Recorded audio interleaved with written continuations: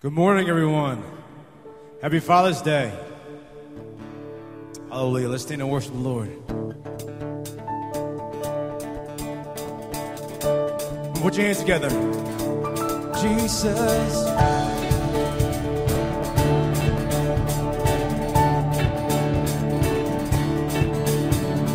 Who am I that you are mindful of me? That you hear me when I call. Is it true that you are thinking of me? That you love me? It's amazing. Who am I? Who am I that you are mindful of me? You hear me when I call.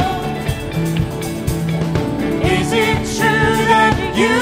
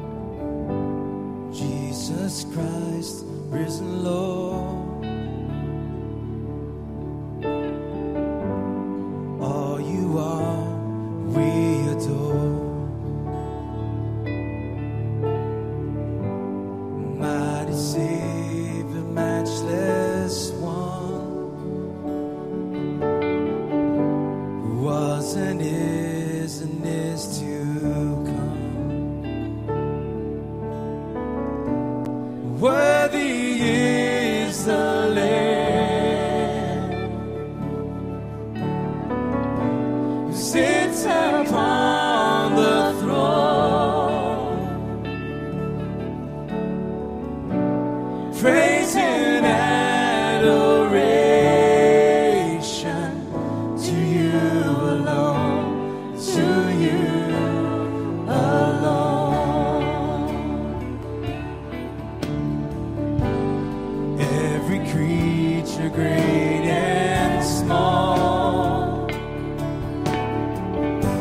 saints and angels, one and all, lift your voices now and sing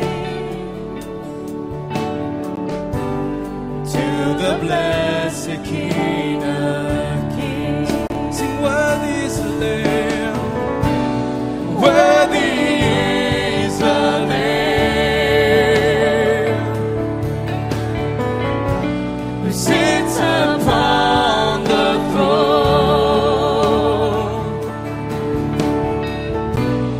Praise and adoration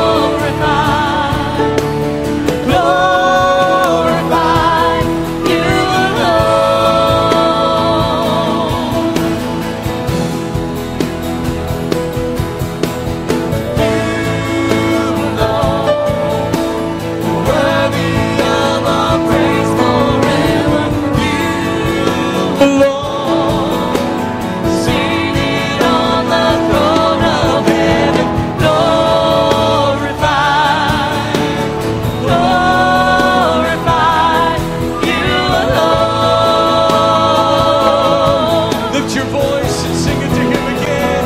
Oh, and you alone are worthy of our praise forever. You alone are seated on the throne of heaven. Glorified,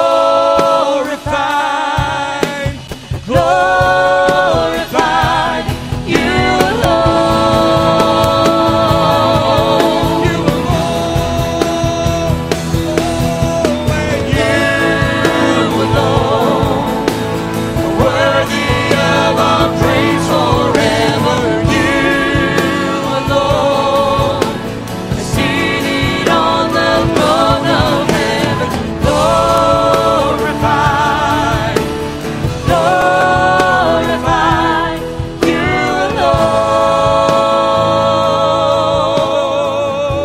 Hallelujah. Give the Lord praise in His house this morning. We bless your name, O Lord. Hallelujah. Father, we thank you for this beautiful day, and we recognize that you today on Father's Day are the ultimate Father, and you alone are worthy of all of our praise. For you have never failed us, you have never abandoned us. You have been with us every day of our lives, and we thank you today for it. Father, we know that even as we honor fathers today, there are many among us who do not have their fathers. They may have their fathers, but relation is really strained at this point. And I know, Lord, maybe like no other time during the course of the year, this is a very painful time for many. And I pray, Father, that today they would look to you as their Father, a Father who loves them, a Father who cares for them, a Father that, as we have already said, has never abandoned them, has never failed them, and will be faithful to them as they trust in you alone. And I pray, Father, that today, above all else, you would be magnified, that you would be glorified, for our help comes from the Lord. No matter what we're facing in life, Lord, the answer is in you, and we praise you and we adore you this morning. Glorify your name today, I pray, in Jesus' mighty name. And Father, together we bow before you and we pray collectively for those members of Emmanuel M.E. Church, Lord, there in South Carolina. And I pray, Father, that today you would meet them in a very special way. That, Lord, you would comfort those who grieve. That, Lord, you would give them the oil of joy for mourning. And that, Father, through this time of great tragedy, your name would be exalted, your name would be lifted up, and that men and women across this country would recognize that the only hope for America is Jesus Christ and returning to your principles. In Jesus' mighty name, glorify your name today. In Jesus' name we pray. And everyone said amen and amen. Would you give the Lord praise in this house today? Bless the Lord. Amen. How many of you are glad to be in the house of the Lord this morning? Amen. It's good to be here. We're so glad you could be here. Happy Father's Day to all of our dads here this morning. How many fathers do we have? Lift up your hands if you are a daddy here today. Come on, ladies, let's congratulate all of our fathers and show our appreciation, love to them. So glad you could be here today in the house of the Lord. We're going to recognize some special fathers in just a moment, but we want to welcome all of you here to the house of the Lord. So glad you could take some time to be with us today. If you are a first-time guest, our prayer is that you would just sit back and enjoy the presence of the Lord as we celebrate His goodness and His faithfulness in our lives. And we know there are many places you could have been today, but today you chose to be with us in the house of the Lord, and we're so glad you did so. I'd like to draw your attention to the program that you received when you first came in. At the very bottom, there is a perforated card that serves as our Connect card. And if this is your first time with us, we'd like you to fill out the information that is on that Connect card, tear it away, and immediately after the service, when you leave the main doors of our multi-purpose room, on the right-hand side, you'll see our hospitality center. And if you take that card there, they will give you a few gifts, just a small way of saying thank you for being with us in the house of the Lord. And we hope that this is not your last time. We hope you come back and see us again real soon. Also, if this is your second or third time, and you're just continuing to be a part of here at Bethel, there's a place for you to mark on that same card your second or your third visit. We just want to kind of track you and see how long you've been coming. We're just glad that you could be here. So if you could do that, just mark it. You can write your information again, tear it away, and when the offering is being taken, you can just slip that in just to remind us that you're with us here again. And we just love having you here. Let's welcome all of our first-time guests, our second and our third-time guests. So glad you could be with us today. Some of you probably received the email because we have your information. Others of you may have received our text alert. But, throughout the course of the second half of the week after this terrible tragedy at the AME, I was having a hard time getting that out in my prayer, but the AME, Emmanuel Church down in South Carolina, my heart was just stirred. I really didn't know what we should do. I didn't know what we could do. I just knew that we needed to do something, because an attack on one body is an attack on all bodies of Christ in Jesus' name. And I believe that this was racial, but I believe it was an attack on Christian faith in general. And I just think that it's time for us to stand together. And so what we're going to do here today is we're going to take a special offering, and 100%, I guarantee you this, we're not going to take a cut. 100% of what comes in today, we are going to make one check out, and we are going to send it to the AME, Emmanuel Baptist Church down there in South Carolina. And we're just going to tell them, you use this as you see fit. I don't know how many of you were watching CNN this morning. I turned it on just to find out any latest developments there. And I turned it on just in time to listen to one of the reporters of CNN speaking to the brother of his sister was killed on Wednesday night. She would be celebrating her 55th birthday. It was either today or sometime this week. I can't remember. And she was gunned down on Wednesday night. And the reporter said, I can't imagine what you feel like. He said, what do you feel this morning being in the house of God? They opened up their doors this morning. And he said, joy. And the reporter did. He just said, joy. Like he just could not get it. And he said, yes. My sister is celebrating her birthday with Jesus in heaven. Wow. And the CNN reporter just could not catch his breath. He could not believe. And he said, this is why we serve Jesus Christ. I am rejoicing today. I miss my sister, but she is with the Lord. There was no sense of anger or bitterness in his heart. And I am just thankful that Jesus is getting playtime on national news today. And they see the hope that we have in Jesus Christ alone. Amen. So we want you just to reach down, give your best gift.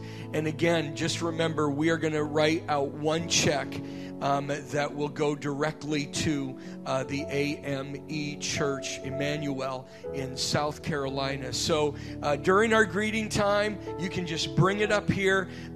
This is separate from your tithe and offering, I may remind you, okay? This is above and beyond, but whatever you give today is going to go to help them in whatever they see fit, whether it's help people to be buried, whether it's to provide financial help for some of these families, whatever it is, we're going to tell them it's in their hands. But I know that this is what the Lord would have us do. So just take a couple of minutes, greet one another, and just bring your offerings to the front. God bless you.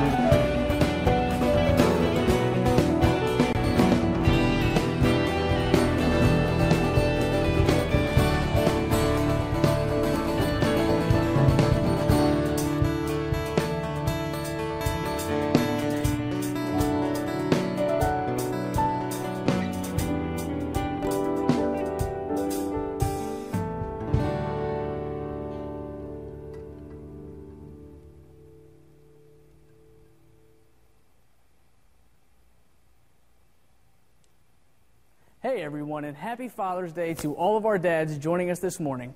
We want to welcome you to Bethel, House of God, where we are loving the Father, living the Word, and embracing the world. Welcome home. Stand up and be known you've been hiding. If you have recently been attending Bethel, we want to invite you to our Dinner with the Pastors taking place July 12th, following the 11 o'clock service. This is a great opportunity to connect with the leadership team here at Bethel and hear a little more about our heart and vision. You can sign up at the Hospitality Center. My God is powerful. He stands invincible. Vacation Bible School is coming up July 20th to the 24th, and we need your help. Be a part of an incredible week as we host close to 300 children from across our community and share both the gospel and the love of Christ. Registration for kids is also opening today as well. This year's theme is Everest, so grab your climbing gear and sign up at the Hospitality Center to be part of this awesome adventure. Our final Sunday night discipleship classes for this summer will be next Sunday, June 28th at 6 p.m. Again, happy Father's Day to all our dads. Thanks for all that you do. Just a reminder, there are no evening services tonight. Enjoy your evening with friends and family. Make sure you check your morning program or our website at bethelchristiancenter.net for more information on everything taking place here at Bethel, House of God. At this time, please take a moment to silence your cell phones as our ushers prepare to receive our regular Sunday morning tithes and offerings. And as the ushers are coming, we're just going to take a moment and recognize a couple of our very special fathers here today. And we recognize all of our dads, but we always look for an opportunity to recognize a couple of the more special ones, if you will. And our first one is going to go to our most mature father, which is just the politically correct way of saying the oldest dad. And I was told that there was going to be a dad here who was 89 years old. So we'll have to start the bidding at 89. If you are 89 or older, could you stand? I don't mean this wrong. If you can stand. Is there anyone 89 or older? There he is. Paul, you are 89 years old. World War II vet. Amen. Paulie doesn't talk about it. He is a World War II veteran, fought the Battle of the Bulge. And great man. Love you, Paul. Give him another great hand. Love you, Dad. Bless the Lord. And then the last one that we want to give out is the dad who has become the newest dad, if you will, the newest baby that was born. And I'm not good with this. Anyone had a baby within the last year? Let's put it that way. Here we've got right here. And you are all alone. You're great. Let's give him a hand. Let's give Dad a hand here. Another great military brother. Flies helicopters. And he protects our borders. So let's thank him very much. Amen. How fitting. Bless the Lord. God bless you for your giving. Father, we thank you for an opportunity to give today. We pray that we would give cheerfully from our heart. We thank you for these precious dads, all of them. We pray that you would just glorify your name in their lives. I pray that they would seek your face every day, because without you, they can't be the fathers they're called to be. The grandfathers are called to be. Glorify your name in them. Glorify your name in our giving today, I pray, in Jesus' name. And everyone said amen. God bless you as you give.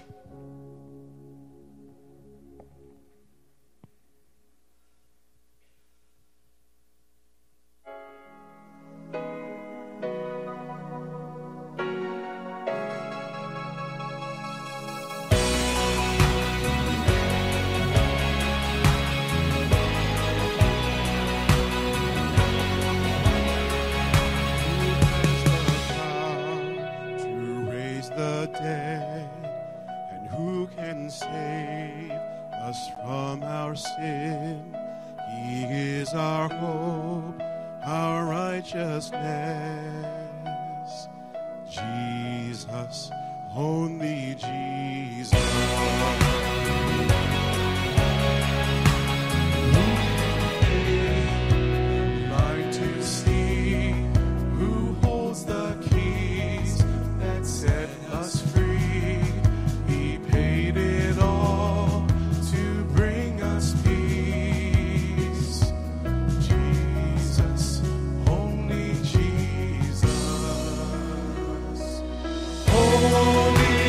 King Almighty, Lord, saints and angels all adore. We'll join with them and bow before Jesus, only Jesus. Who the highest praise?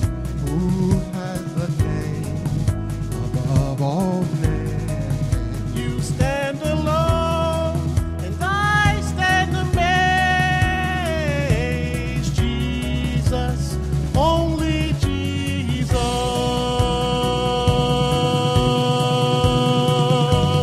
Holy King Almighty, Lord, saints and angels all adore. We'll join with them and bow before Jesus, only Jesus.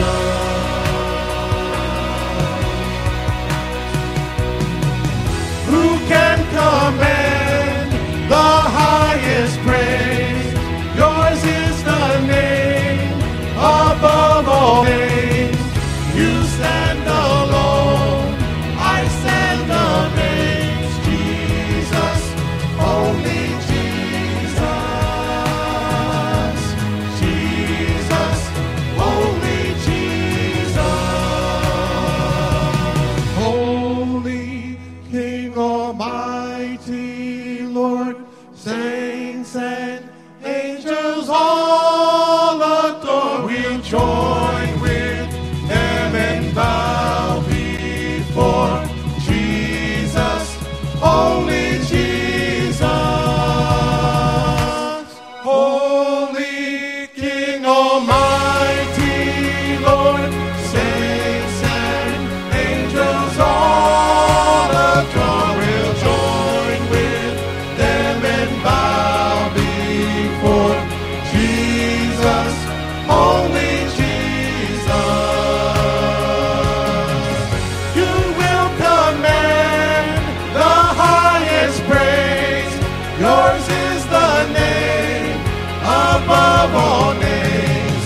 You stand alone, I stand amazed. Jesus, only Jesus.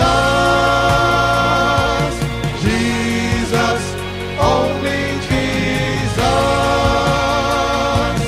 Jesus, only Jesus. Holy King Almighty, Lord, saints and angels all adore. We'll join with them and bow before Jesus, only Jesus.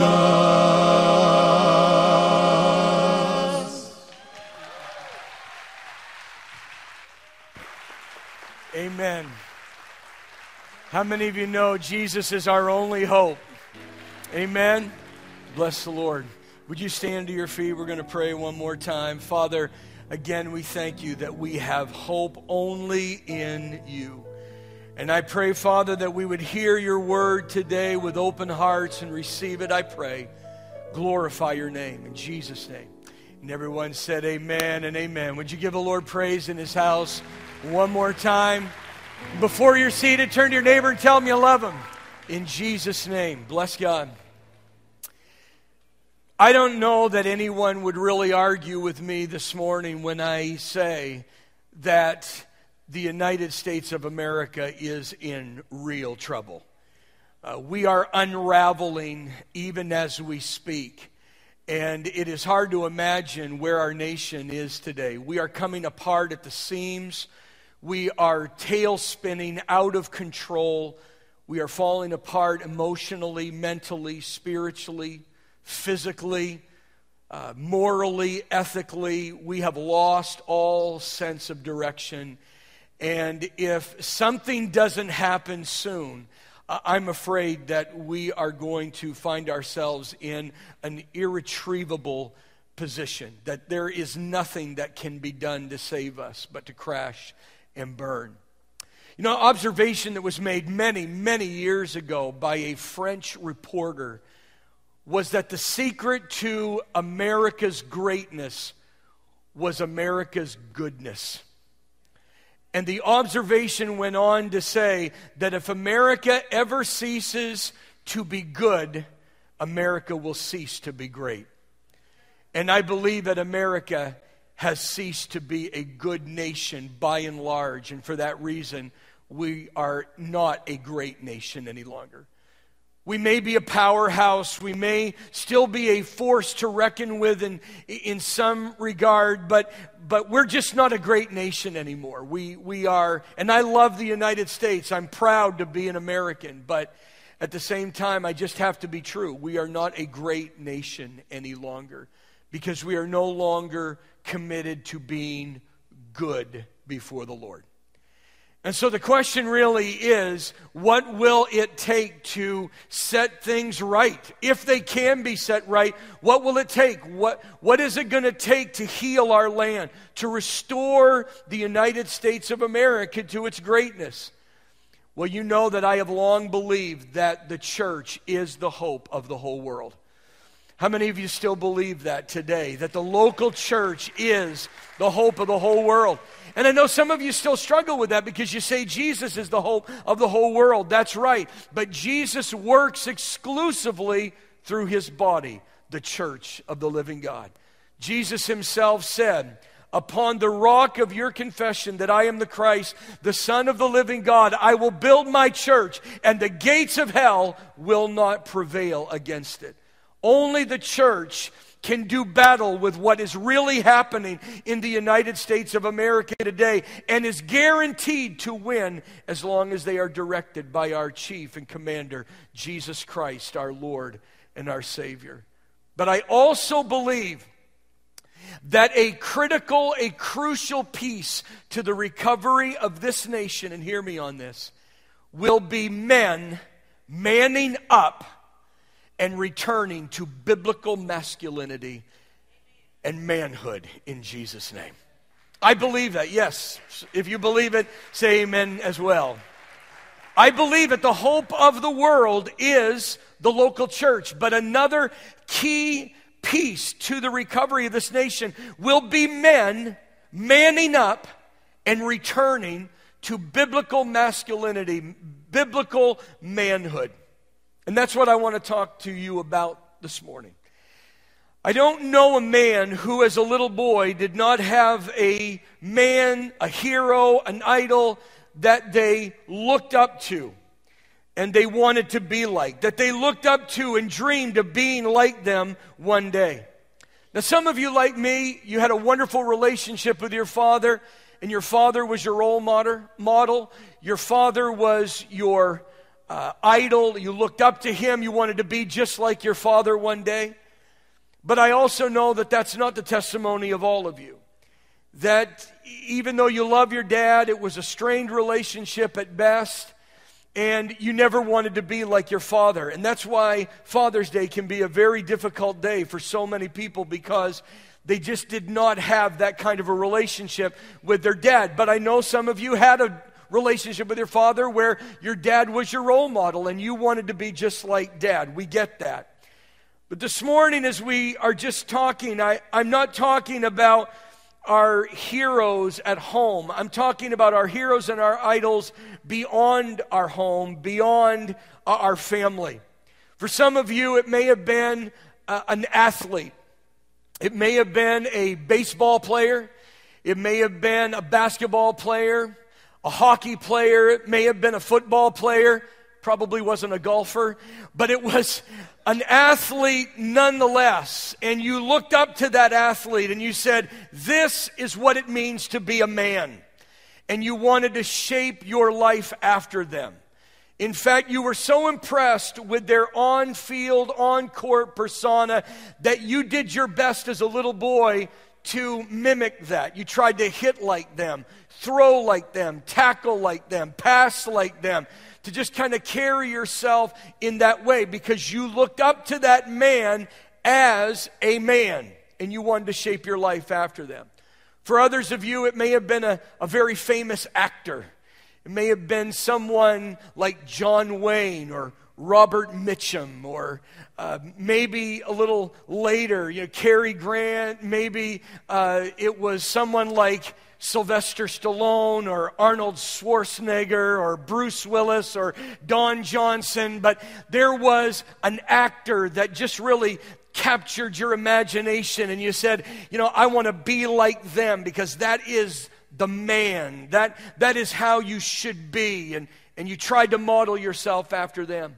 For some of you, it may have been a little bit more realistic. It may have been a local hero, a fireman, a police officer. There was someone that really grabbed your attention when you were young and you were growing up, and you wanted to be just like them. And for others of you, it may have even been a rock star, and you looked at their rock and roll lifestyle and said, that is what it's like to be a man, and when I grow up, I want to be like that. And so we were influenced by these various heroes and idols, and we tried to dress like them, talk like them, act like them. We wanted to behave like them because, obviously, we thought they were the definition of a man. That a man is athletic, that a man is strong, that he is tall, dark, and handsome, that he's chiseled, that he's cut, that he is a fighter, that he takes nothing from anyone, and at the end he always ends up with the pretty lady, and he always has many of them. What is interesting is that as you get a little older, you realize that not every man is like that, nor should they be like that. Because none of the characteristics that I mentioned and others like them, in and of themselves, suggest masculinity. In fact, some of those characteristics are characteristics of little boys and immature ones at that. You begin to realize that they're just the same little selfish, self-centered boy, but they just now live in a big body. But they're immature, and they've never really grown up. Can I hear an amen out of that? You know what I'm talking about. They may be 6'8" and cut and ripped, but they're still a little selfish boy who's only concerned about themselves. I think that every man at some point has to become comfortable within his own skin. Every man has to become comfortable within their own context. And this is to say that not every man is going to be rugged. Not every man is going to be athletic. Not every man is going to love sports. Not every man is going to be a hunter and an outdoorsman. Not every man is going to go off to the battlefield and fight wars. Not every man is going to be tall, dark, and handsome. Not every man is going to have all the pretty ladies. But there are qualities of being a man that are more important than that. Not all of us are going to live out our dreams. I mean, listen, I grew up in northern Maine. And, many of my friends were hunters. And I just never was a hunter. I love shooting guns. I don't own a gun. I'm not morally convicted, of not having a gun. There's nothing wrong with that as far as I'm concerned. I like shooting guns. I like setting up targets and shooting. And I enjoy that. But I'm not a hunter. I just never got into it. I never enjoyed going out for hours and hours and hours and seeing nothing. I just would rather set up a target and shoot it. That was the way I was. So I was never a hunter. I never got into it. I never got into fishing. And I was never an outdoorsman. In northern Maine, where everyone was an outdoorsman. I was one that liked acting. I liked drama. I liked music. I enjoyed singing and playing instruments. That's where I shined. I love sports, and I could hold my own, but I certainly wasn't a jock, so my identity wasn't out of that either. And I have to admit that in high school, it was hard sometimes kind of feeling where I fit in because, so many men were this way, but I wasn't that way. And so I just had to kind of work through things until finally I just said, that's not who I am. But I can still be a man inside of who I am.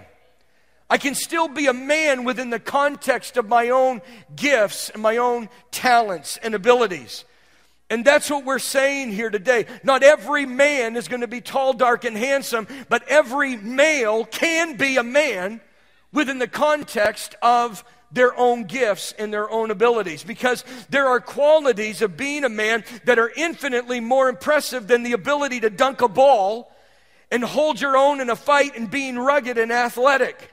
Let's be honest, our nation is falling apart today, not because we do not have enough men that can dunk a basketball. Our nation is falling apart today, not because we do not have enough men that are tall, dark, and handsome. Our world is falling apart today, not because we don't have men that can throw 100 yards. We're falling apart as a nation, not because we do not have enough men who can bed thousands of women in a lifetime. In fact, that's contributing to the demise of the United States of America. We are falling apart in this country because we don't know how to be men. Because we don't have honor, because we don't have integrity, because we do not know how to stand up and resist what is destroying our nation. We've got to understand that this is what is happening. We don't know how to be godly men. When Israel was in need of a king, God sent out the prophet Samuel to the house of Jesse to anoint one of his sons. You know the story well. And as the sons approached Samuel, he took one look at the oldest son, who was Eliab, and I don't know what he saw because the Bible is silent on it, but whatever he did see, it was so impressive that just looking at him one time, Samuel said, "Surely this is God's anointed man." But I love what God said to Samuel. He says, don't look at his appearance. Don't look at his height. Don't look at his stature, because I have refused him. I do not see as man sees, for man looks at the outward appearance, but the Lord looks at the heart. In other words, he was saying, Samuel, stop being this shallow individual that measures a man by his outward appearance, that measures a man by his charisma, that marries a man and buys into this concept of man and measures him by his height, by his stature, by his appearance. He says there's more important things than just the outward appearance. It's having a heart after Almighty God. Don't measure a man because he is athletic. Measure a man because he has a heart after God. And he knew that because the nation was already suffering from King Saul, who we are told stood head and shoulders above the tallest Israelite in that day, was filled with charisma, was an incredible warrior, and knew how to lead men into battle, but he did not have a heart after God. And he said, we're not going to do that again. We're going to look for a man who's got honor. We're going to look for a man with integrity. We're going to look for a man who loves God and loves his family. And I am not looking at the outward. I'm looking into the very heart. And that is what we have got to decide, men, that we are not worried about what we look like in the mirror. We're worried about what we look like before an almighty God, because that is the man that God uses in Jesus' mighty name. You know, there's an interesting portion of Scripture that actually draws this out, and we're going to look at that this morning. But before we do, ladies, I want to talk to you for a few moments, because I know that the temptation right now is to just check out for a while and say, well, he's talking to the men, so I'm not going to listen. But I'm going to tell you why it is important for you to listen to everything we're going to talk about today. It's important so that you might know what God has called men to and encourage that and expect that out of us. Thank you, ladies. You need to know what men are called to, and you need to encourage that in us, and you need to hold us accountable to it. You need to expect that from us. Because I'm going to tell you, ladies, I'm going to let you in on a little secret. There is nothing that motivates men more than hearing the need of their wife or their daughter, that they need daddy, that they need their husband. There is nothing that man responds more to than when he hears the cry of his wife. We want to help you. It's just that now, women, it's not chic to ask help from a man. We need to hear your cry. There's nothing that motivates us more than when we feel that you need us. And that's why you need to know these things, so you can encourage it and even expect it out of us. Listen, ladies, you're created in the image of God. So that means you are extremely valuable in the eyes of the Lord. So you should never treat yourself cheaply by settling out when you can have God's best in your life. Ladies, let me be true to you. If you set the bar too low, here's what'll happen. You'll find plenty of boys who can shave that are willing to step over the 2-inch bar that you've set for them, but they will not be a man for you. But if you expect more from us, more often than not, men will rise to the occasion and we will be the men that God has called us to be. Single ladies especially, listen to me. If you say to your boyfriend, you know what? I like the way you look. I enjoy your company at times, but I don't like the way you treat me. I don't like the way you act. I don't like the way you carry yourself. I don't like the way you behave. I don't like the way you spend money. I don't like the way you talk about my mother and my father. Thanks, but no thanks. And he says, but baby, and you say, but baby, nothing. If you don't grow up, I'm walking out. Because again, I like how you look, but it's going to be more than looks. It's going to carry this young lady. Come on, ladies, talk to me. You start talking to a guy like that, and he's either going to rise to the occasion, go back to maturation school and grow up, or he's going to leave you. And that's fine. Let him be somebody else's problem. Don't wreck your life for the sake of companionship. If you need companionship, get a puppy.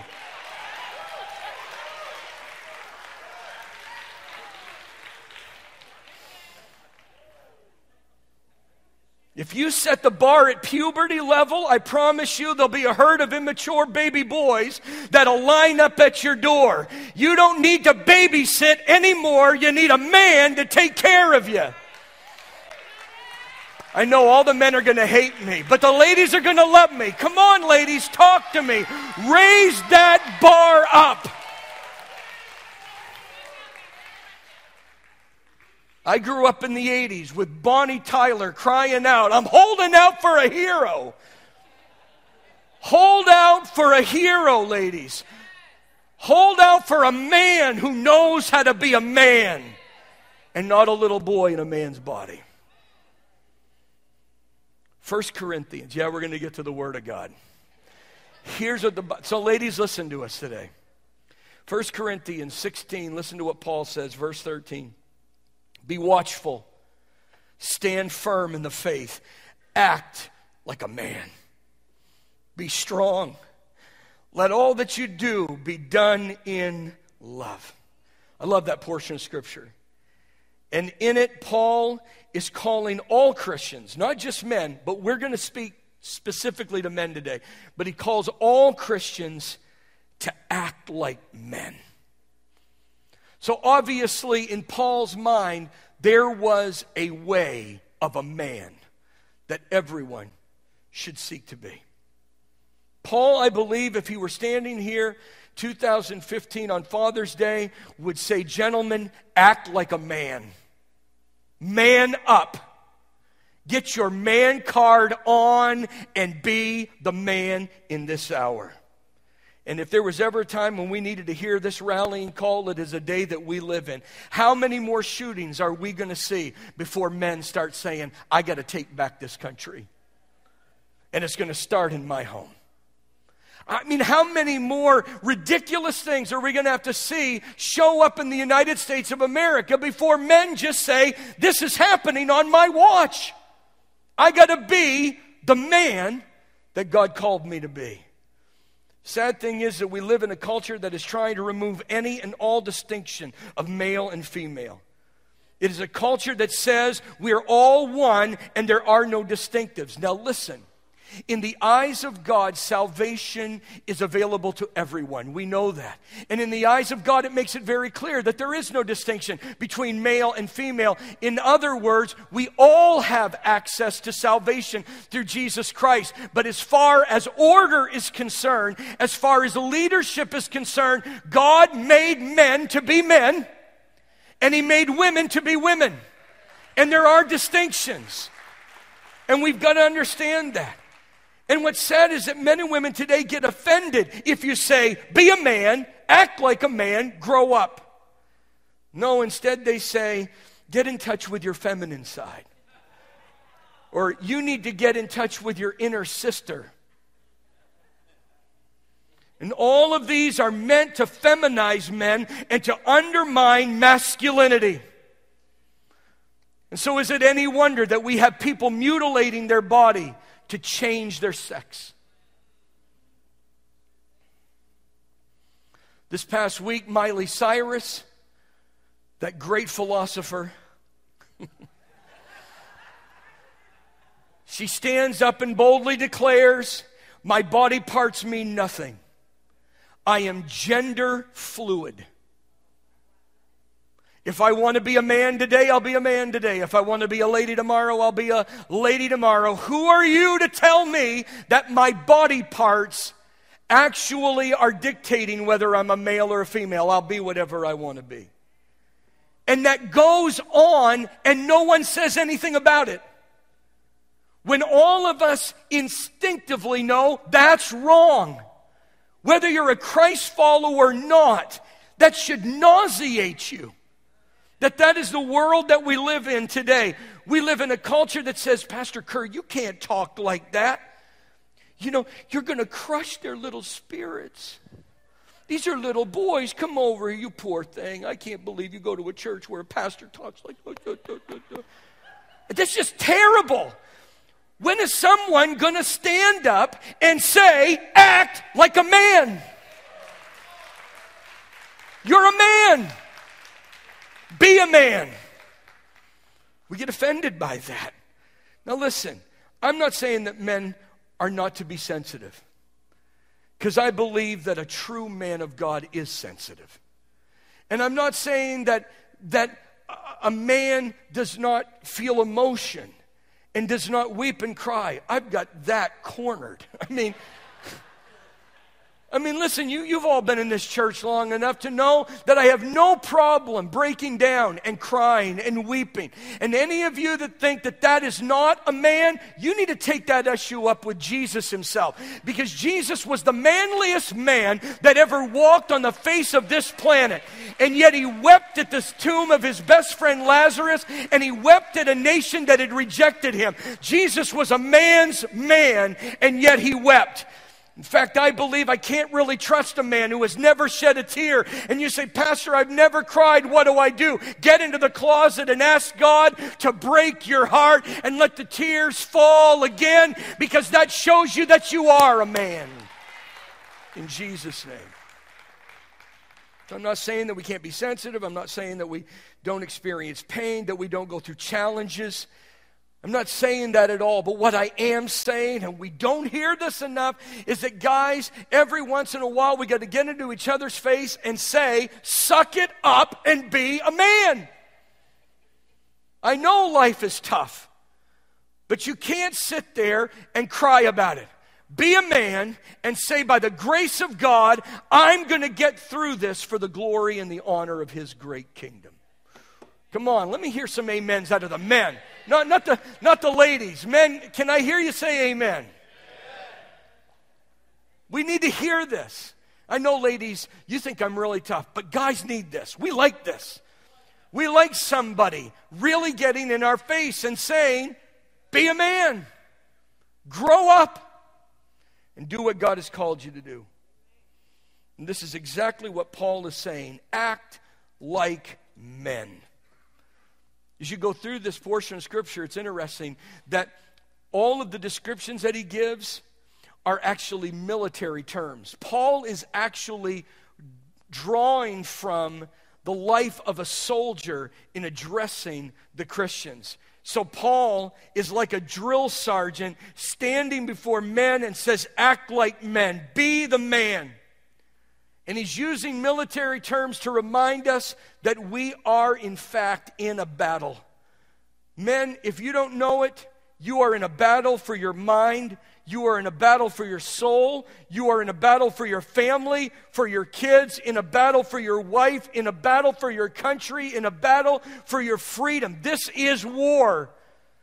We are in a fight. This is not a game. This is not for kids. We're not just going through drills. We're in the war. It's not for the faint of heart. Paul is saying you've been called by God. Now you've got to be the man, and you've got to fight the good fight of faith every day in Jesus' name. So, what are the characteristics of godly manhood, of godly masculinity? Number one, godly men are watchful. Paul says, be watchful. Godly men learned to be watchful. They learn to be vigilant. Soldiers are always alert. They're always watchful. They are always vigilant. Why? Because they've been trained to know there is an enemy, even if they don't see that enemy, and they know what is at stake. At times I've had lunch with soldiers and with others that have served in the military, and even those that no longer serve. It's interesting, their eyes are always moving because they've been trained to always look for an enemy because they know there's something at stake. And as soldiers, men, we must always know there is an enemy and what is at stake. As we said a moment ago, we are in a fight. We are in a spiritual battle for our lives, for the lives of our children, the lives of our wives, the lives of our little girls, of our little boys. And we need men who are watchful because they know there is an enemy even if they cannot see him, and they know what is at stake. When he says be watchful, the idea that he was trying to convey is that of a watchman who would stand on the wall and would watch the horizon for invading troops. It was his responsibility to forego sleep, to forego fun, to forego excitement and thrill, and to stand there and constantly survey the horizon for an impending attack so that he could sound the alarm if necessary and spare the city. And I want you to know, men, that we have been appointed watchmen in this country. Watchmen in our homes if you're married. Watchmen over your children if you're a dad today. And we need to start training even our little boys how to lay aside their preferences and be watchmen. To walk through their schools and watch. To walk through their campuses and watch. We have been put in that position to have eyes that are constantly moving because we see an enemy and we sometimes don't see our enemy and we know what is at stake. Can I tell you guys, it is time for us to start sounding the alarm. Men are to be standing at the gate of our homes. We're supposed to be standing in front of our TV sets, in front of our computer monitors, in front of our children and their earphones and their cell phones. And we are the ones that say, this is in, this is out. You can go here, you can't go there. You can't date him, you can date her. It's our responsibility. I know some of you don't like that, but that's what our position is, to stand and say, I see something you don't, and it will crush you. Peter said in 1 Peter 5 and verse 8, be sober, be vigilant, because your adversary, the devil, walks about like a roaring lion seeking whom he may devour. I'm going to tell you, folks, there is a very real enemy who has come for no other reason but to steal, to kill, and destroy. And sometimes, men, the only thing that separates the enemy from your family is you. And you need to stand on that wall, and you got to say to them, you want me on that wall, you need me on that wall, because I am providing a blanket of security for you. You may not always agree with me, but I'm giving you safety. And you say, but you don't know my wife, Pastor. You You don't know my kids. If I started acting like that, they'd hate me. Then let them hate you. They may disagree with you, but you got to be a man, and you can do it with tenderness. But you got to say, as for me and my house, we're going to serve the Lord Jesus Christ. I'm a leader, and I know that sometimes leading, I got to make decisions that are not popular. And some people, they don't like him so much that they leave the church, and I don't like that. And it breaks my heart, but I know that I wasn't called to win friends and influence people. I was called to be a watchman over this congregation and to provide safety. And that's what God called you to be, man. To stand and do what is right. And to say to them, you may not agree with me, you may hate me for a moment, but I see a storm coming, but I'm building an ark. And when the storm comes and we make it, you'll be thanking me that I took my position and I took it seriously. In Jesus' name. I was just looking at that word watch, and there's another place that it was used, and I just want to read this very quickly and we'll move on. But in Matthew chapter 26, it was the night that Jesus was betrayed. Jesus said to his disciples, my soul is exceedingly sorrowful, even to death. Stay here and watch with me. He went a little farther and fell on his face and he prayed, saying, oh, my Father, if it is possible, let this cup pass from me. Nevertheless, as I will, but as you will. Then he came to the disciples and he found them asleep, and he said, what? Could you not watch? That's that same word, with me 1 hour. Watch and pray lest you enter into temptation. The spirit indeed is willing, but the flesh is weak. Jesus in his humanity said, I am being so pressed by what is coming upon me at this point, I think I'm going to die. And the only way I'll get strength is spending time with the Lord. But he says, I want you to come with me. And I want you to watch and pray with me. I need you to hold my hands up. Because no one can fight this battle but me, Jesus was saying. But I need someone to take my back and pray with me. And I just couldn't help but feel like there is a generation of women. There's a generation of young boys and young girls that are under the severe pressure of living in this world today. And they do not know how to handle it. And they're coming to their dads and they're coming to their husbands and they're saying, watch with me and pray. But we're too busy watching football. And we're too busy enamored with sports and entertainment. And we're falling asleep where our sons and our daughters and our wives are dying. Men, it's time to take your place and watch and pray to see your family win. In Jesus' mighty name.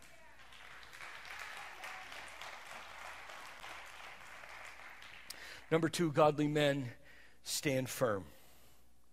They stand firm. This was a military term, and I love this one because this term was used for describing a soldier who kept rank, who held the line, who stayed in position in light of the command. In other words, they took no thought of who was coming after them. They were told to hold the line so that they would not be flanked. And if they die trying, they will die. But they will not compromise their position.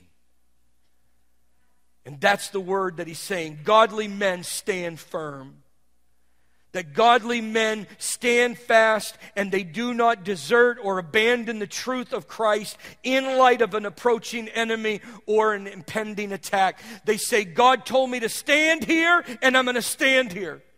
And if I die standing here, I die standing here. But I'm holding the line and I am standing in the faith.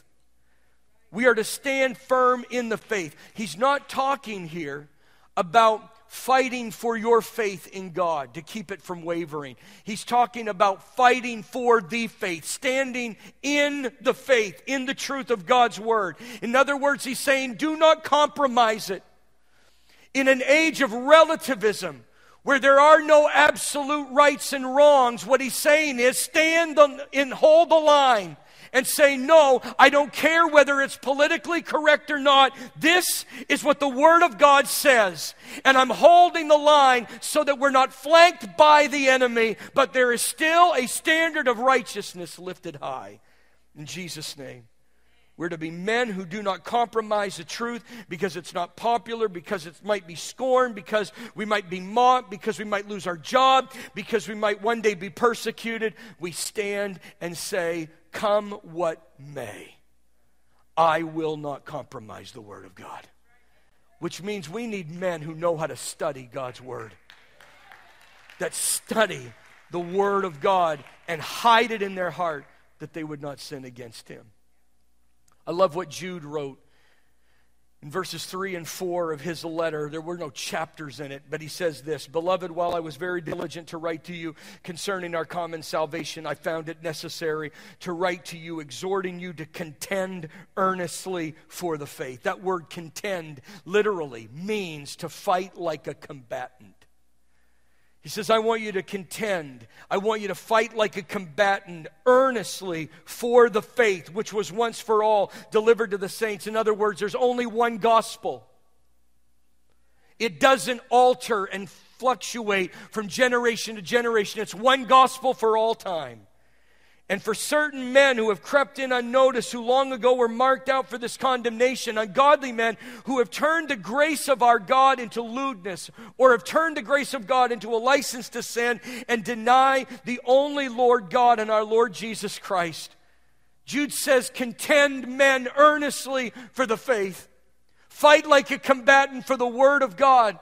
Because he said there are people that have crept in, that have turned God's grace into a license to sin. And that's what's happening in the United States of America today. God loves everybody. And who are you to judge this behavior and this activity? No, we stand as men and we say, it doesn't matter what the president says. It doesn't matter what Congress signs into action. This is against the laws of Almighty God. You can take my life, but I'm holding the line. In Jesus' mighty name. Number 3, godly men are mature. Godly men are mature. Act like men, Paul said, and that literally means to act mature or to act courageously. Just as soldiers have to be brave and courageous as they stand in battle, so we must stand brave and courageous, mature men on this spiritual line. Men, let's be honest. It's hard. It's frightening today to raise children. I'm thankful that my children are really grown now. I can't imagine the courage it takes to raise small children in the day that we live in. It's frightening to lead a family. It's frightening to speak up today. It's frightening to say, I will not compromise. But it's our responsibility. Paul says, act like a man. Suck it up. Accept the hardships and be the man. It's interesting, as little boys, we all dreamed of adventure. I can't be the only little boy that grew up playing, war and cops and robbers and Indians and cowboys. I mean, we all grew up playing those things. And we dreamed of adventure and danger and risking our lives. And isn't it interesting? We didn't even mind being the one that died in the end. Like sometimes you would say, I'll die in the end, because there was something noble about giving your life for something that was bigger than you.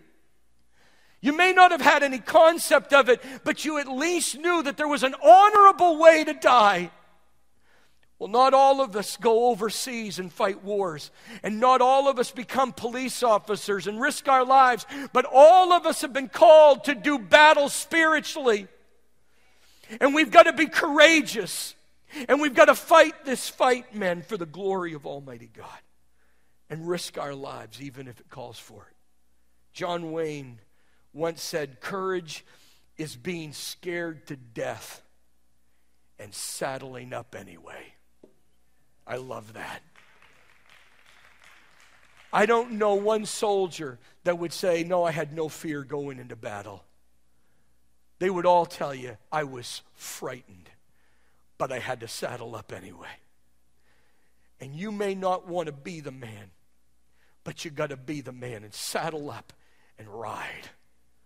In Jesus' name. And that courage only comes from one place.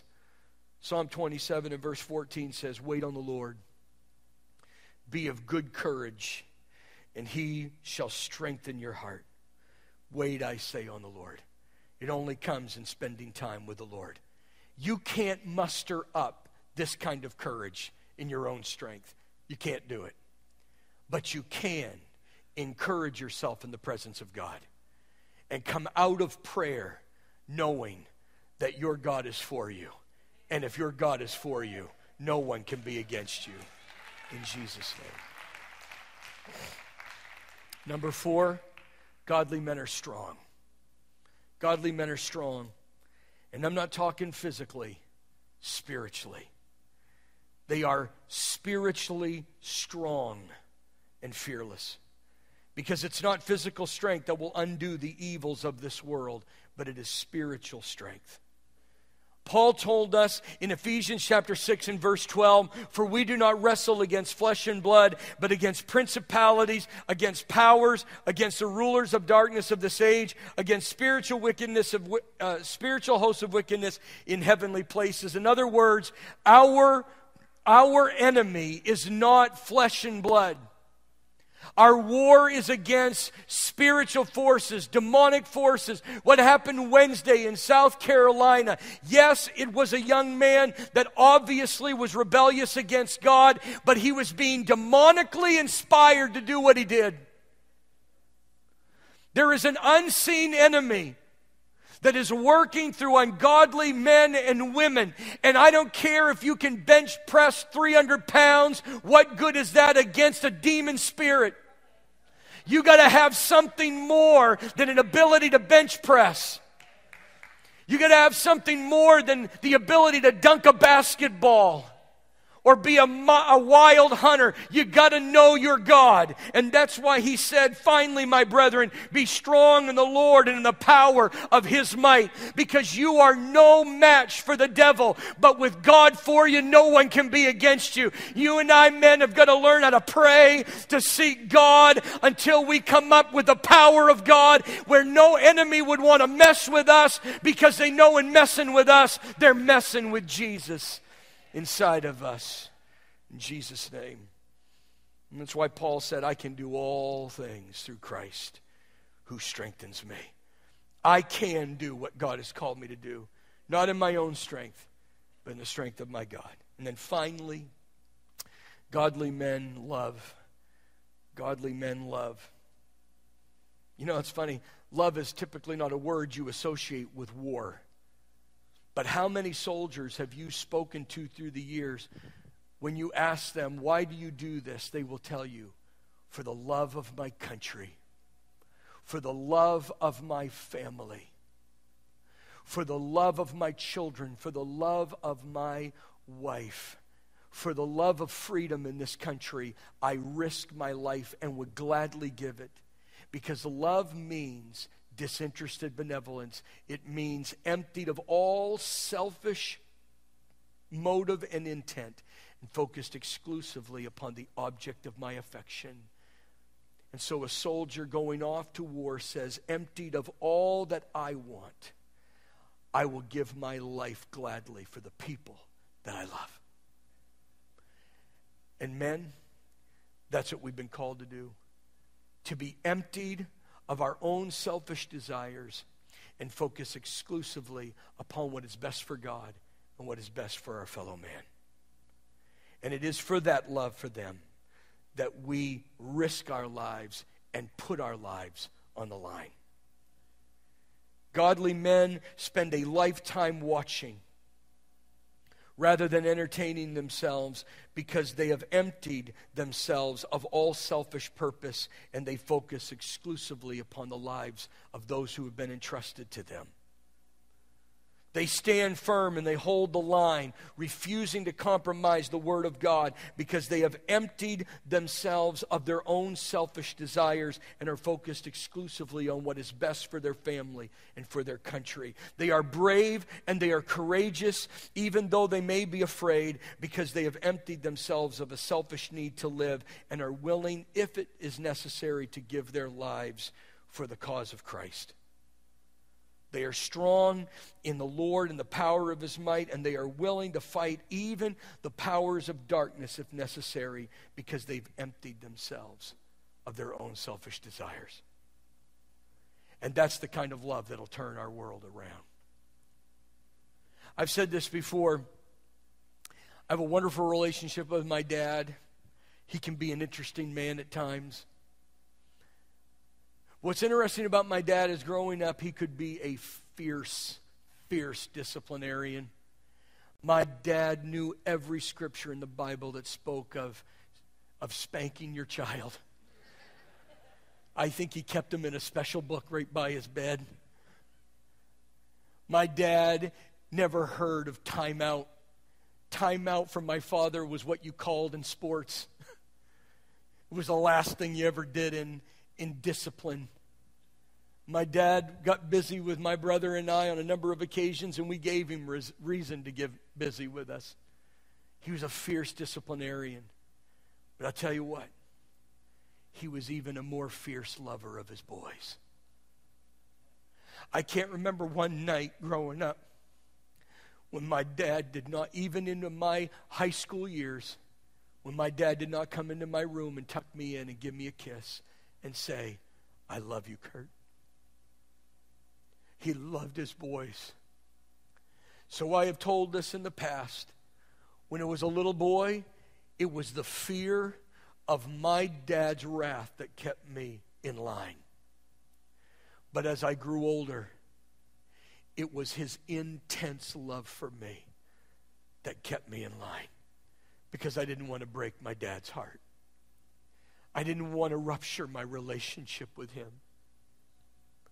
And that's the way it should be with us, men. We should be known as fierce disciplinarians who do not compromise, who hold the line.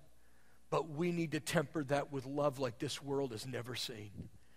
Because we don't want those who follow us to follow us out of fear. We want them to follow us out of great love, because no one ever loved them like Dad. Learn to love. Be emptied of your selfish purposes. I can't stand, and I can't stand it either way in the marriage, but I just can't stand when a wife goes to her husband and says, I need you to be this. And he says, "That's not who I am." You're being selfish. You need to be all things for your wife. You need to be all things for your children. We need godly men in this hour. We need godly men who watch. And again, students, you may say, "Well, this is my responsibility when I'm an older man, when I'm married and I have kids." No. As you walk through your schools, you need to be watchful. You need to be watching for kids who are getting picked on and bullied. And you need to step in. You say, "They would crush me." Let them crush you. And then you step in and get crushed again, because it's not about you. These people keep picking on people because no one stands up to them. Somebody will be encouraged by your courage, even if you get beat up, and they'll join with you next time. You know what I'm saying? We got to stop this. You be watchful. You stand firm in the faith and do not compromise it. No matter whether it's politically correct or not, you say, "This is what the Word of God says, and I will always, always side with God." You be brave. You be courageous. You be strong in the Lord and the power of His might, and you love this world intensely. This is the man that God wants you to be. In Jesus' name. I'd like to have every head bowed and every eye closed. Billy, would you come? I do want to pray with our dads today. We always do. But before I do that, I'm going to ask I'll put it this way, every male, because not every male is a boy yet, and not every male is a man yet. We know that. But I want all of our males, all of our men, if you will, to just come, young and old. I want you to come to this altar today. Just come right now, quickly. I want you just to come and stand here at the front.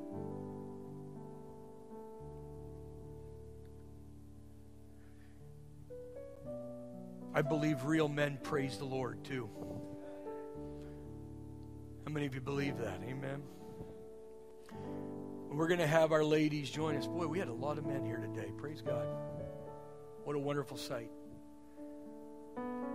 Before we pray, now if you're not a Christ follower, I do not expect you to do this, so don't feel any pressure. But if you are a Christian, if you've given your life to the Lord, God gave you two hands to lift before Him and to praise Him. And I want you as men to lift up your hands. And I'd like you to show ladies how real men praise the Lord. I'd like you to lift up your voice. Don't pray silently. And just ask the Lord to help you to be a man after His own heart. Hallelujah. We bless your name, Lord.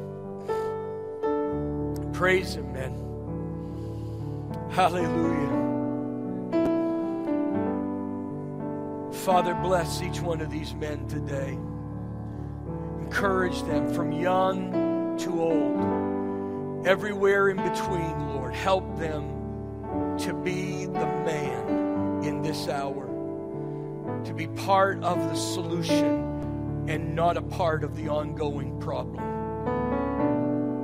May we love our wives, our daughters, our little boys. May we love our sisters. May we love this country enough that we would give our life to be a part of solving the crisis in the United States of America. Let us be watchful. Let us stand firm without compromise. Help us to be brave in the hour of trial and to be courageous. Help us to hold it together and lean upon you. Help us, Father, I pray, to be lovers of our family so that they will follow us, because no one will ever love them like we love them. In Jesus' mighty name. Help us to praise you every day. Help these men not to be afraid to lift up their hands, to lift up their voices, regardless of what anyone else would say. Say, no, real men praise God.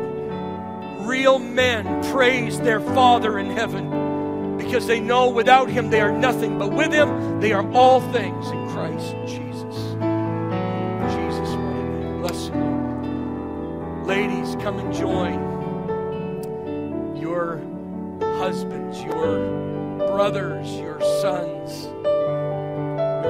I know, guys, you're going to have to be a little gracious because they're going to have to squeeze in and among you. But if you've got a significant man here with you, I want you to go to him and start praying for him right now.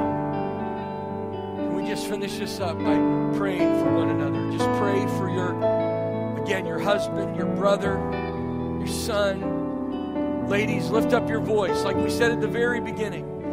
If you happen to see a man by himself, would you grab him and pray with him as well? I don't want, if you can, sometimes it's just impossible, but ladies, look around. If there's somebody praying by themselves, try to pray with them as well in Jesus' name.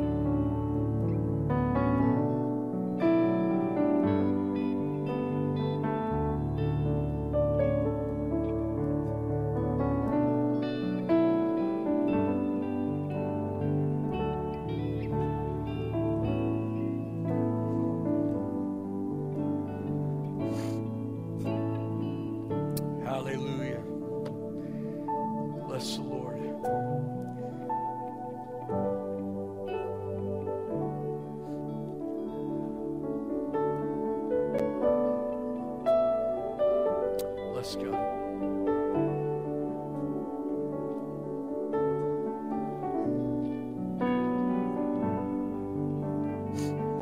Bless your name, Lord. Father, thank you for every one of our families that are represented here. Thank you for the family that we have here at Bethel. Father, I know some of these words were strong, but it's going to take some great strength to speak into this nation again. We can't coddle a nation that has been coddled for so long. There comes a time when you have to sound the alarm. This is not an hour where we can just pray. It's a time when we have to put legs to our prayers and just believe that in prayer you have strengthened us to say what needs to be said.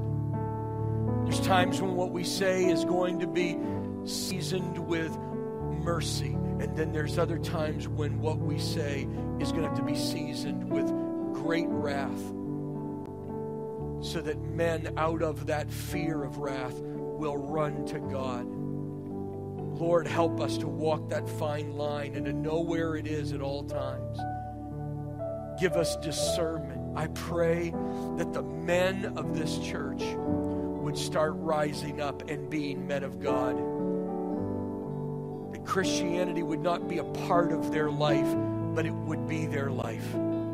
That the center of all of their choices and all of their decisions will be the will of God revealed in Scripture. And they wouldn't move a muscle until they know they've heard from on high. Let us be the men that you've called us to be, I ask. In Jesus' mighty name, amen and amen. Can we all give the Lord praise here this morning? Amen. Bless God. Love each other, hug each other. God bless you, everybody. Enjoy your Father's Day. Hope you've enjoyed being in the house of the Lord with us today.